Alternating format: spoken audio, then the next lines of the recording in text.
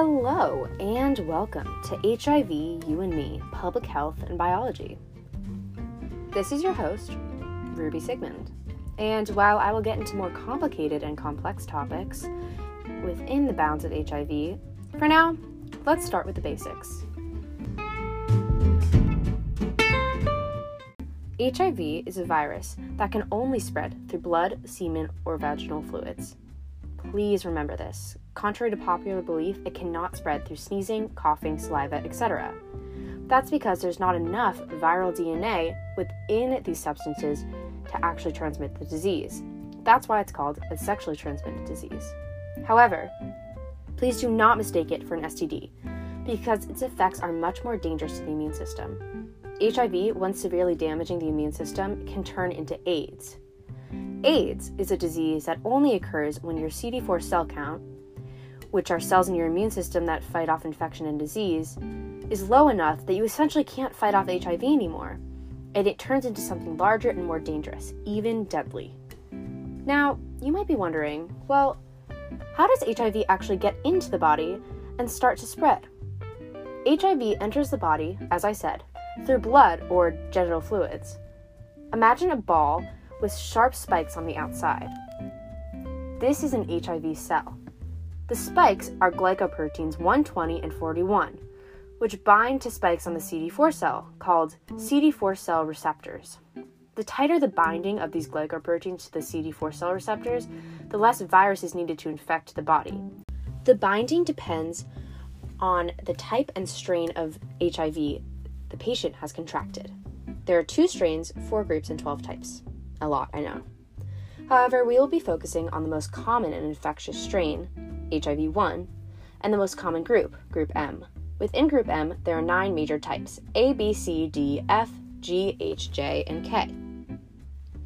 B is the most common type in the US and Europe, while worldwide, the most common HIV type is type C. This is an important distinction because most of the research on HIV has been done in first world countries, where type B is most prevalent. So in resource-limited settings, which are settings where there's less access to funds for healthcare and other vital resources in the medical community, there's less research on the most prevalent type, type C, and also more risk of infection. Now let's get back to that HIV cell. The HIV cell will officially bind with the CD4 cell through the envelope of the HIV molecule, essentially the outside layer of the HIV molecule, which will then interact with the CD4 proteins on the outside of the CD4 cell. Now, for HIV to take over the CD4 cell, it needs to turn its viral RNA into viral DNA suitable for the human body. HIV does this by expelling its RNA into the CD4 cell, along with an enzyme called reverse transcriptase, which catalyzes or speeds up the transcription of RNA into DNA by adding DNA nucleotides A, C, T, and G onto the 3' end of the tRNA primer. Now, that all sounds pretty complicated, so let's break it down. Essentially, nucleotides are the building blocks of DNA, just like amino acids, except nucleotides actually make up amino acids as well. When talking about the 3' end, I'm talking about one side of the DNA. In DNA, there's a 3' end and a 5' end. So when any reverse transcriptase enzyme copies a strand of DNA, it'll copy it the complementary or the opposite way. For example, the complementary nucleotide is A to T, and the other complementary nucleotide pair is C to G, while a complementary strand is 3' to 5' versus 5' to 3'. So if reverse transcriptase is copying a strand of DNA that goes from 3' to 5', the complementary DNA will go from 5' to 3' instead. Once reverse transcriptase is used to jumpstart the transcription, DNA polymerase, which is an enzyme used to create a polymer to synthesize the DNA strand that is also used in the human body, creates a DNA strand complementary to the HIV RNA strand and starts the process. RNase H is then used to break apart the RNA from the newly created viral DNA strand. RNase H is a ribonuclease, which is a singular nuclease that divides up nucleotides into smaller sections. Therefore, RNase H can break up RNA using hydrolysis, which is the chemical breakdown of a compound using water. So RNase H uses the water to break apart the hydrogen bonds between the nucleotides of RNA that's holding the RNA together. After that, DNA polymerase synthesizes a complementary DNA strand from the newly created viral DNA, and subsequently, RNase H removes the RNA from that strand. These steps are happening at the same time, with DNA polymerase jumping from strand to strand. This leads to recombination, which is an exchange of genetic material between two organisms that lead to a combination of those traits. This accounts for mutations, and these mutations lead to the different types of HIV we see today. The next step is for HIV to secrete integrase, which is a retrovirus enzyme, meaning an enzyme that only occurs within viruses. This enzyme catalyzes the insertion of viral HIV DNA into the CD4 cells. HIV then uses the CD4 cells to make HIV proteins that encode for the HIV virus. It does this through something called the GAG gene, which is a gene that encodes for the building blocks of the viral core, which is like the nucleus of an HIV molecule. These building blocks are protein 24, which forms the protective shell around the viral core, protein 17, which helps to hold glycoproteins 120 and 41 together with the envelope of the HIV molecule, protein 9, which binds to the RNA in each of the molecules in order to keep it inside the viral core, and protein 6, a protein that is essential in viral protein R being encoded into new molecules. Now you might be wondering, what's viral protein R? Why is it so important? Well, viral protein R is a protein that forces used infected CD4 cells into apoptosis. Apoptosis is when a cell kills itself because it's no longer functioning correctly. Now, HIV wants to kill off these CD4 cells so that it doesn't have to fight off these immune cells and effectively can destroy the immune system. Viral protein R also induces reverse transcription, which is the enzyme that we were talking about at the beginning of the HIV process that catalyzes viral RNA from the HIV into suitable viral DNA into the CD4 cell. Then, the building block proteins I was just talking about, proteins 24, 17, 9, and 6, and the HIV RNA are moved to the surface of the cell. This means that the CD4 cell has become an immature HIV molecule. It's immature because the HIV protein strands are not contained inside of the viral core. So the HIV envelope, essentially the outside of the cell, is not able to function correctly because the HIV RNA is loose and virtually unprotected inside of the molecule, which could lead to mutations or even destruction of the viral material needed for proliferation, which is the copying of the HIV molecule, essential to the spread of HIV. So, the immature HIV molecule pushes itself out of its host cell and releases protease, which is an enzyme that breaks down proteins into smaller pieces in order to put it into the viral core and form the HIV mature molecule. Therefore, protease is essential to the infection and spread of HIV. Now that you know how the process of HIV works, let's look at different types of drugs that work to stop HIV from copying itself all across the human body's immune system. First up, we have NRTIs, nucleotide reverse transcriptase inhibitors. That's a mouthful, right? Well, these were the first drugs allowed to treat HIV. What they do is inhibit or block the reverse transcriptase enzyme we were talking about before by containing mutated non-functional nucleotides. Non-functional nucleotides contain no genetic information. So instead of the reverse transcriptase using HIV nucleotides in its process of transcription, it uses the non-functional nucleotides. And that causes problems in the transcription of viral RNA to viral DNA because there's no genetic information to actually turn the RNA into DNA.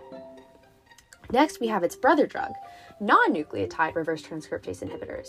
These two drugs are often used together in order for the drug regimen or the plan of the drugs to be most effective on reverse transcriptase. This drug stops reverse transcriptase entirely from producing any HIV DNA by binding directly to it. These two drugs are usually the first to be used in an antiretroviral treatment, which is basically a treatment that tries to prevent HIV from becoming worse by lowering the amount of virus in the body.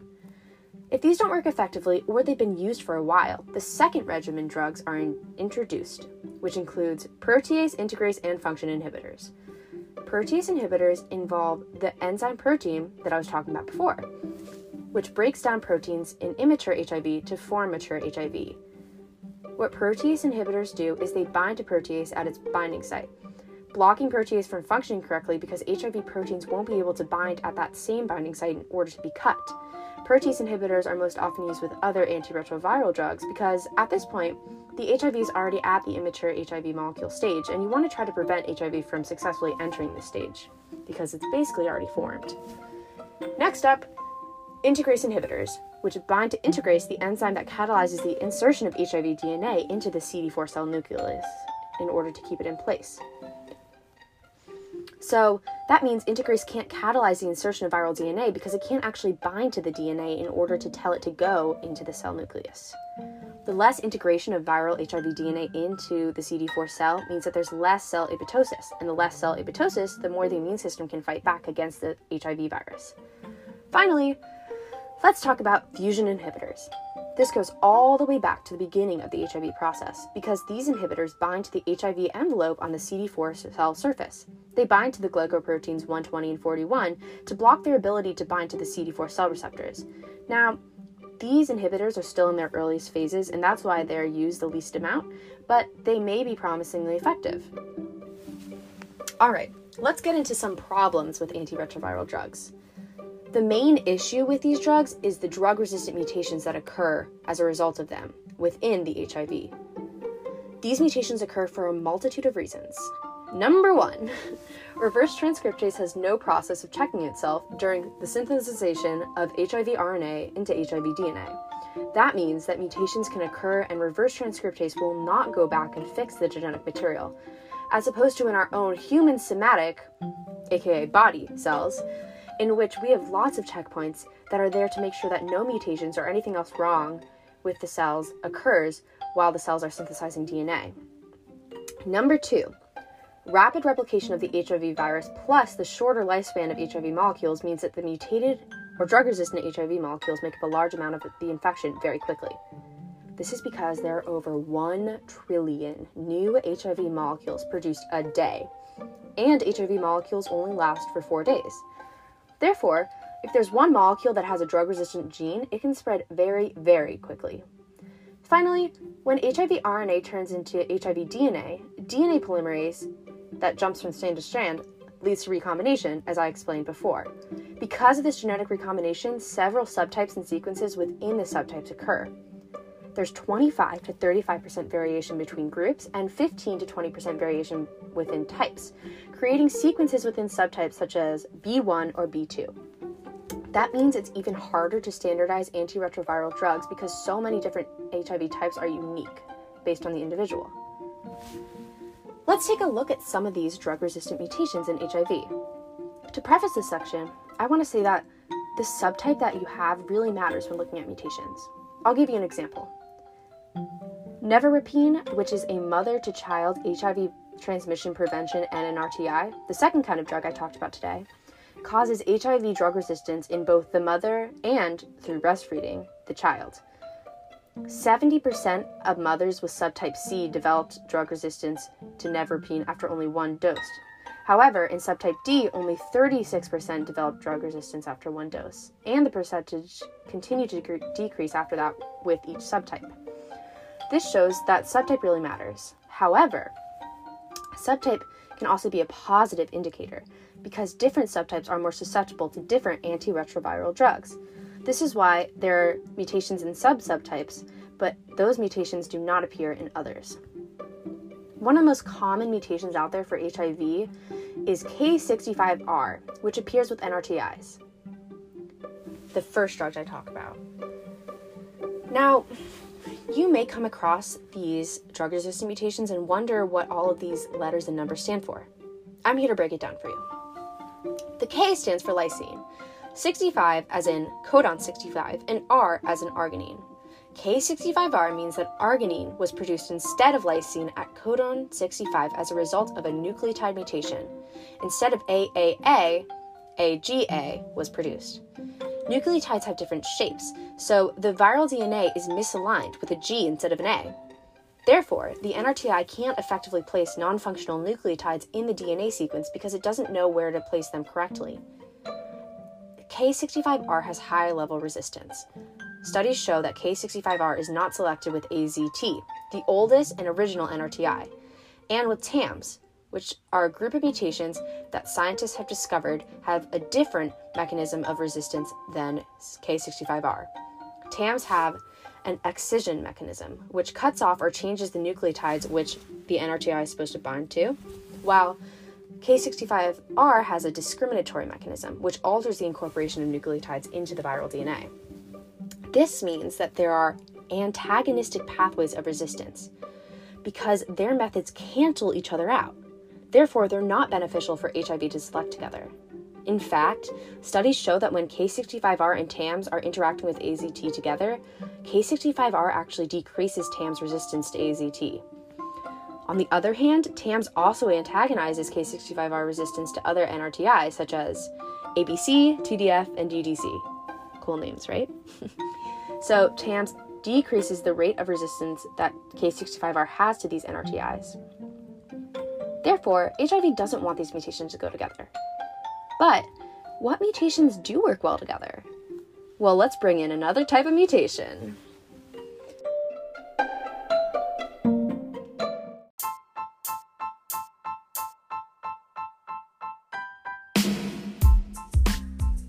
Introducing M184V, or valine instead of methionine at codon 184.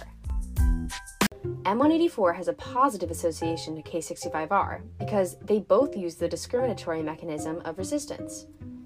They act as a tag team, decreasing both the affinity, or the ability to bond, and the catalytic rate, or the speed at which NRTI works, of NRTIs. Therefore, it's advantageous for HIV to select both of these mutations together. Subsequently, TAMS have a negative association not only to K65R, but to M184V, because they both counteract the ability of TAMS to unblock the reverse transcriptase primer, which is how TAMS act as mutations in order to help HIV beat the antiretrovirals. Think of it as a video game, with the mutations acting as mini-bosses that help out the main HIV boss in defeating the superheroes trying to stop HIV. All in all, how mutations interact with each other is extremely important to the biology of HIV. But we also have to understand how the social and public health side of HIV work together in order to understand its true effect in America and across the globe.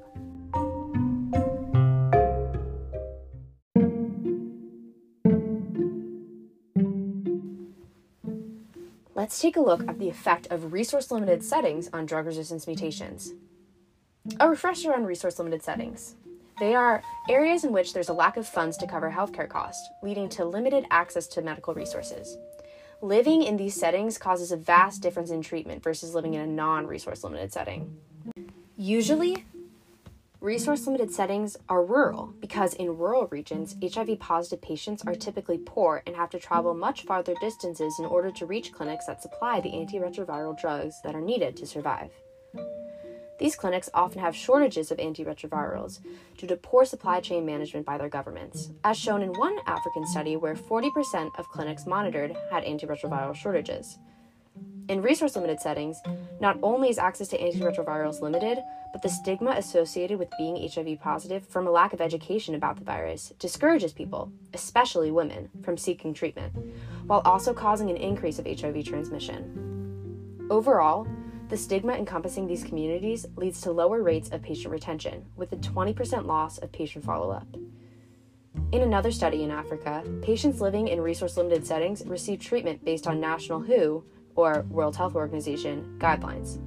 Because they only have the resources to follow these standardized guidelines, many HIV-positive people living in these settings are unable to get individually tailored treatment or viral load monitoring to improve their chances of having a suppressed viral load. A suppressed viral load essentially means that even if you have sex, you can't spread the HIV virus to another human being because there's not enough of the viral DNA in your body to spread it. However, this is not a free pass to not practice safe sex. Please, please, please protect yourself. In an East African study, patients who had no viral load monitoring accumulated 1 TAM every 15 months in low-income settings versus every 4.3 years in high-income settings when continuing antiretroviral therapy after virological failure. Virological failure occurs when the antiretroviral therapy fails to suppress and sustain a person's viral load to less than 200 copies per microliter. Essentially, this means that the antiretroviral medication isn't working, and the HIV is getting worse rather than better. This is oftentimes due to the drug resistance mutations. Another factor that shows that resource-limited settings produce high rates of drug resistance is the duration and widespread use of antiretroviral therapy. More mutations occur even when the same drugs are used consistently, because testing for resistance to the drugs isn't done in these settings, resulting in transmission of drug-resistant types of HIV.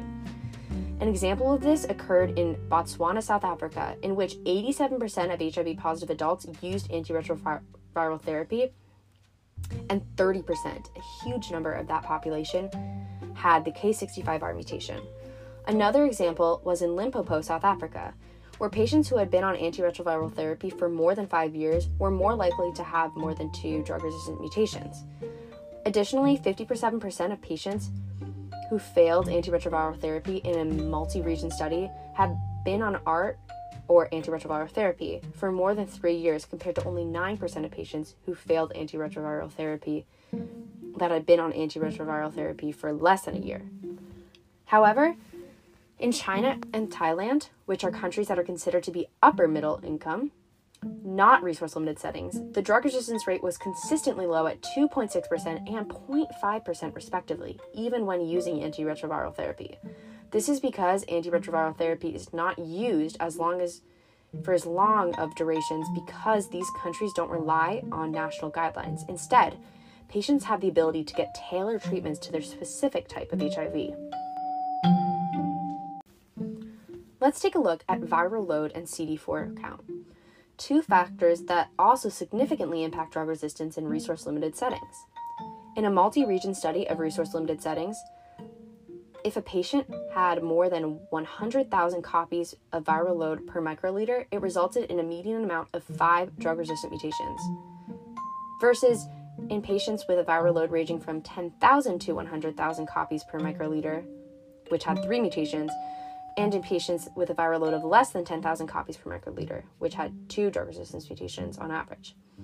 Viral load monitoring is also crucial to the prevention of accumulation of HIV drug-resistant mutations and in reaching an undetectable viral load, which is a viral load count of HIV in the patient's body that is too low to transmit to others. As I said before, when viral load monitoring is not available, more viral load accumulates and CD4 cell counts decrease. This is not okay. In another multiple region study consisting of 5 regions, the University of Witwatersrand HIV-CRS in South Africa had the most frequent viral load monitoring and reported the most susceptibility to NRTI, the antiretroviral drug from the beginning of this episode. In a South African study, delayed viral load testing every 6 months led to 86% of patients having at least 1 drug-resistant mutation while switching to a different antiretroviral regimen. When viral load becomes significantly increased, virological failure occurs, and this is not what you want to happen. When this happens, you have to switch to an entirely different drug regimen in order for the possibility of your immune system responding to the therapy to occur. And in resource-limited settings, it's so difficult to find new drugs and find a tailored treatment. You're more likely to just develop mutations and end up developing AIDS than you are to get on a regimen that works for your genealogy. Unfortunately, with viral load and virological failure monitoring, the amount of CD4 cells or immune system cells a patient has is also strongly associated with the amount of drug resistance they have. Normal CD4 cell counts are 500 to 1,500 cells per microliter. Having a CD4 cell count below 250 is considered dangerous and a serious sign of damage to the immune system. Having a CD4 cell count of less than 200 cells per microliter is associated with a high drug resistance rate because the presence of fewer CD4 cells means the immune system has become weaker and has a harder time attacking the HIV virus. Higher drug resistance is almost always coupled with lower CD4 counts. In a multiple region study of resource-limited settings, patients with less than 250 CD4 cells per microliter had a median amount of 4 drug-resistant mutations, as opposed to participants with a CD4 cell count of 250 to 500 plus microliters, where the median amount of drug-resistant mutations was only 2. This shows the importance of CD4 cell counts being higher and viral load being lower in order for the effectiveness of antiretroviral drugs to work.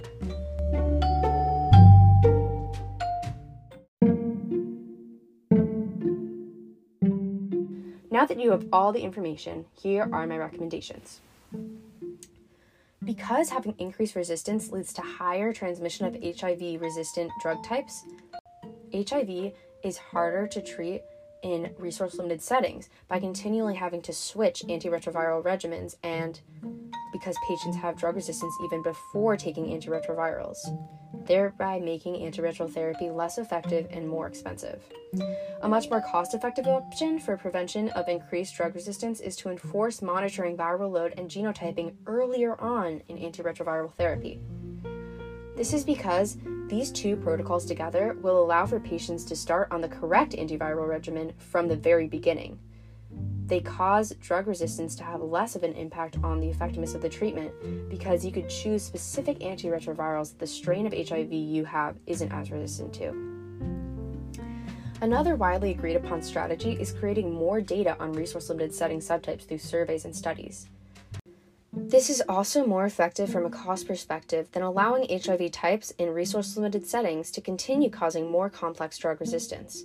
By compiling more data on subtype C, scientists can better understand the interactions between antiretrovirals and subtype C strains of HIV, allowing for more effective regimens that have a lower chance of developing or increasing levels of drug resistance. Many factors which cause increased drug resistance in resource-limited settings are rooted in the public health approach of the governments in these areas. A way to develop and implement better medical systems to create a more structured and resistance-specific plan would be to use funding models, which show outcomes of different strategies of HIV prevention. These can justify the allocation of necessary funds for methods of HIV prevention that are proven to decrease infections and be cost-effective, as opposed to theoretical ones. Overall, the limitations of resource-limited settings, including relying on WHO guidelines, poor supply chains leading to antiretroviral shortages, a stigmatized social culture that looks down upon and isolates HIV-positive people, and having less research on subtypes, leads to an increased prevalence of drug resistance mutations. There's a clear correlation between these resource-limited settings and the prevalence and level of drug resistance. In order to prevent the detrimental effects of increased resistance to antiretrovirals, the governments of these countries need to take steps to change their public health approach so that the protocols and methods which are supposed to quell the spread of drug resistance throughout resource-limited settings become simplified, standardized, and ultimately successful.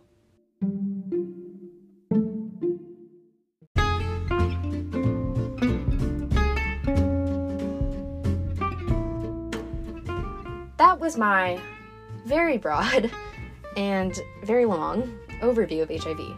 Now, in concerns to the rest of the podcast, there needs to be education of public health strategies and crises across the globe in order for people like me to understand how our privileged perspective impacts others who are suffering and how we can help them.